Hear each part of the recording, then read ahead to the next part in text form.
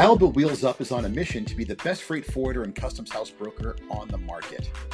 Our expert knowledge and experience provides the perfect solution for your freight forwarding needs.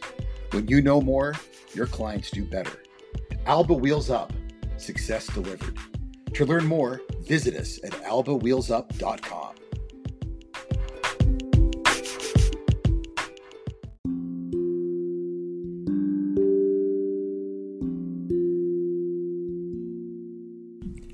This episode of the podcast is brought to you by Mento LLC. Mento LLC Trade Consulting focuses on issues of duty minimization, recovery, and elimination, while also helping our clients with trade compliance issues of both the import and export nature and global cargo security. You can reach us at 978-317-3250 or email me directly at pete.mento@mento.llc.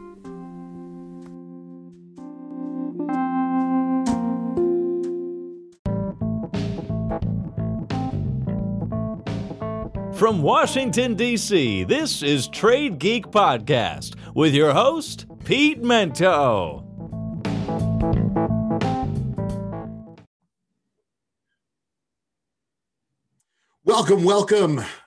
Welcome everyone to season 4 of the Trade Geek Podcast. And you know what? I'm going solo, kids. I'm going solo on the first one. And the reason I'm doing that is, much like Festivus, I've got some airing of grievances. I think that's the best way to put it. I've got a lot of problems.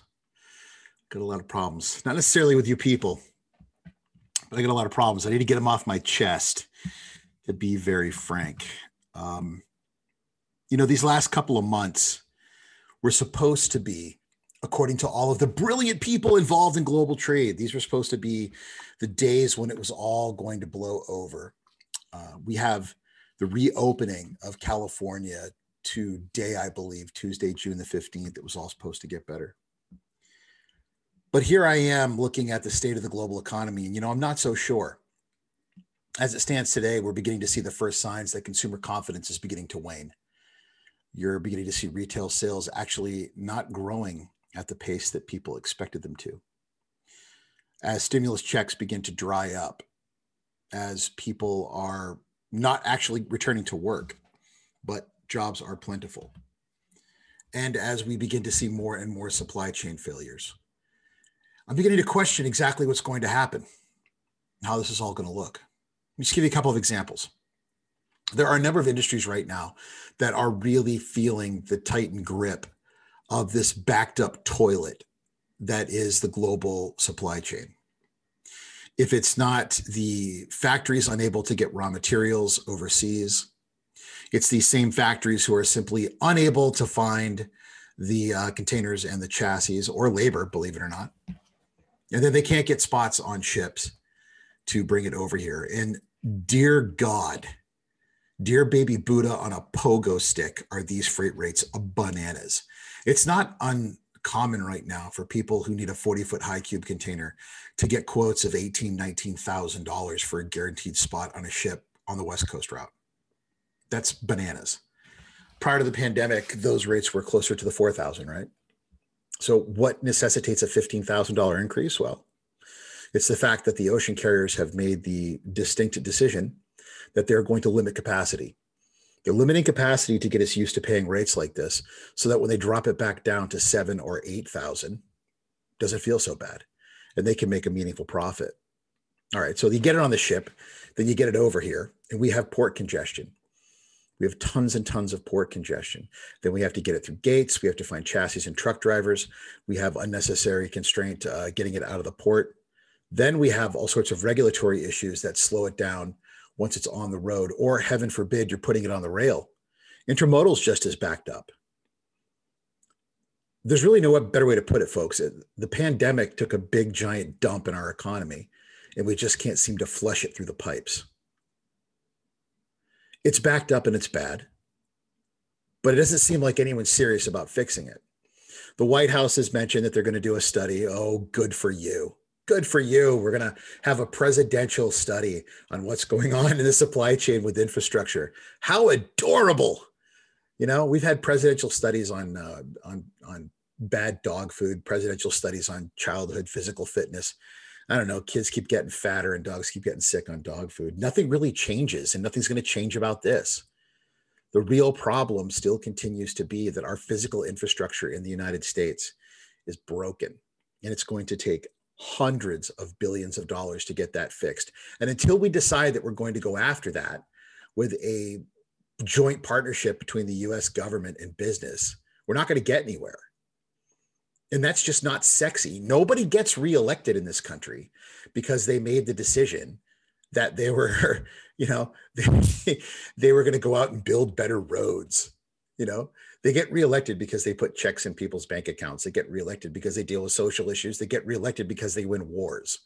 Now, we can have a war on supply chain scarcity. We could have a war on, logistics issues. But again, yeah, I'll sign up for that czar position just in case anybody from the White House still listens to this. But I don't think I'm going to get that gig because that gig's never going to exist. I'm in the middle of June, right? I travel between states where the pandemic basically is non-existent anymore as far as the economy goes. It's a deadly flu. Most of us are inoculated to it. Those of us who aren't inoculated had it. Those of us who had it and are inoculated, I guess, well, we're double protected. And then there are people who just don't care. But we can walk into restaurants now, walk into stores without a mask.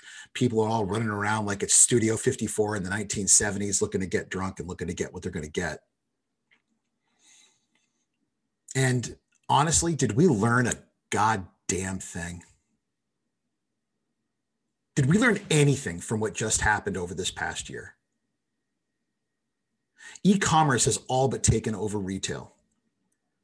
The infrastructure of how we're going to actually supply the great US maw of consumption, this enormous, sweaty, drooling mouth of nom, nom, nom, nom, nom. It needs to be fixed. And people in our industry, God bless us. You know, are we not absolutely out there working our tails off to try to find ways to honestly, you know, keep this junk coming at people? With one arm tied behind our back, hopping on one leg while someone's beating us with a wiffle ball bat. And we managed to find a way to do it. Yeah, some of it was new technology, certainly. Some of it was getting to use some new ideas, but a lot of it was just will. It was just will. It was working hard, pushing things through and not giving up. But it's going to take an entirely new attitude toward how we deal with supply chains to make the consumers of the future happy. And the United States is, I really believe this, we are the laboratory of the world's supply chain. Asia makes it. We buy it, the world ships it here, we consume it. And then I guess we recycle it and the rest of the world finds a way to do it on a smaller scale. But here we are. Here we are. And I'll be damned if I can think of what we've learned. I go on Twitter and I read the insightful stories of my friends at the Journal of Commerce about the tens of millions, hundreds of millions in some instances of money that's being dumped into technology stocks right now. And hey, you know, disclosure, I own a technology company. My partner Adele and I are working very hard right now to deal with some problems. All of the things, it's the same old questions, visibility, right? Trying to find ways to execute e-commerce. Is that really infrastructure? I'm not sure it is. Are we helping to deal with the way that cargo is moving from place to place, being able to identify problems? Are we trying to turn this world off from being a bunch of people who are endlessly dealing with fires? Stop being reactionary, stop being tactical, and move to a more strategic position? Because it doesn't feel like that at all. I remember when I was at Expeditors, it seems like a lifetime ago. One of the things that I loved the most was the adoption of ideas like PO management, the adoption of really understanding what it meant to be out in front of your inventory, controlling your vendors. Those lessons still have not been adopted on a mass scale. And now what we're about to do is go to hundreds of thousands of smaller suppliers of consumer goods and say, we'll figure it out while we're doing it. And it's just going to make more problems for this industry. And as a guy who gets paid by the hour to fix problems for people, great, you know. But in the aftermath of that, you're going to have bigger issues. You're going to have waste. Lots and lots of waste. Wasted time, wasted space, wasted energy. We learned nothing. And then we were at the door of getting something done with China. We were right there. You know, I don't know whose house we were going into, theirs or ours, but everybody brought over a bottle of wine and we were going to sit down and we were going to talk about it. It felt like there was progress happening. And the pandemic hit and the rhetoric increased. And now here we are. Again, did we learn nothing? 301 tariffs are still in place. And the only conversation now that we're having is about global warming, not about protecting IP, not about finding ways to increase the use of American financial instruments in China, not about trying to find ways to be more inclusive of American companies in the infrastructure build in China, not about doing all of the things that we wanted to do in the first place when we started this trade war. Nope, we've pivoted. Now it's all about making sure that we are addressing environmental issues, which I agree are incredibly important. But we've lost our focus. And speaking of IP theft, we are now facing on a weekly basis what I've told everybody was going to happen. Just never-ending, catastrophic cyber attacks. Pipelines, meatpacking plants, energy, it's coming. I mean, these ones that we're seeing right now, come on. If I'm in a criminal mastermind and I'm trying to find some way to make my bones, what am I going to do? Am I going to go knock over a bunch of trucks and steal some sweaters? No.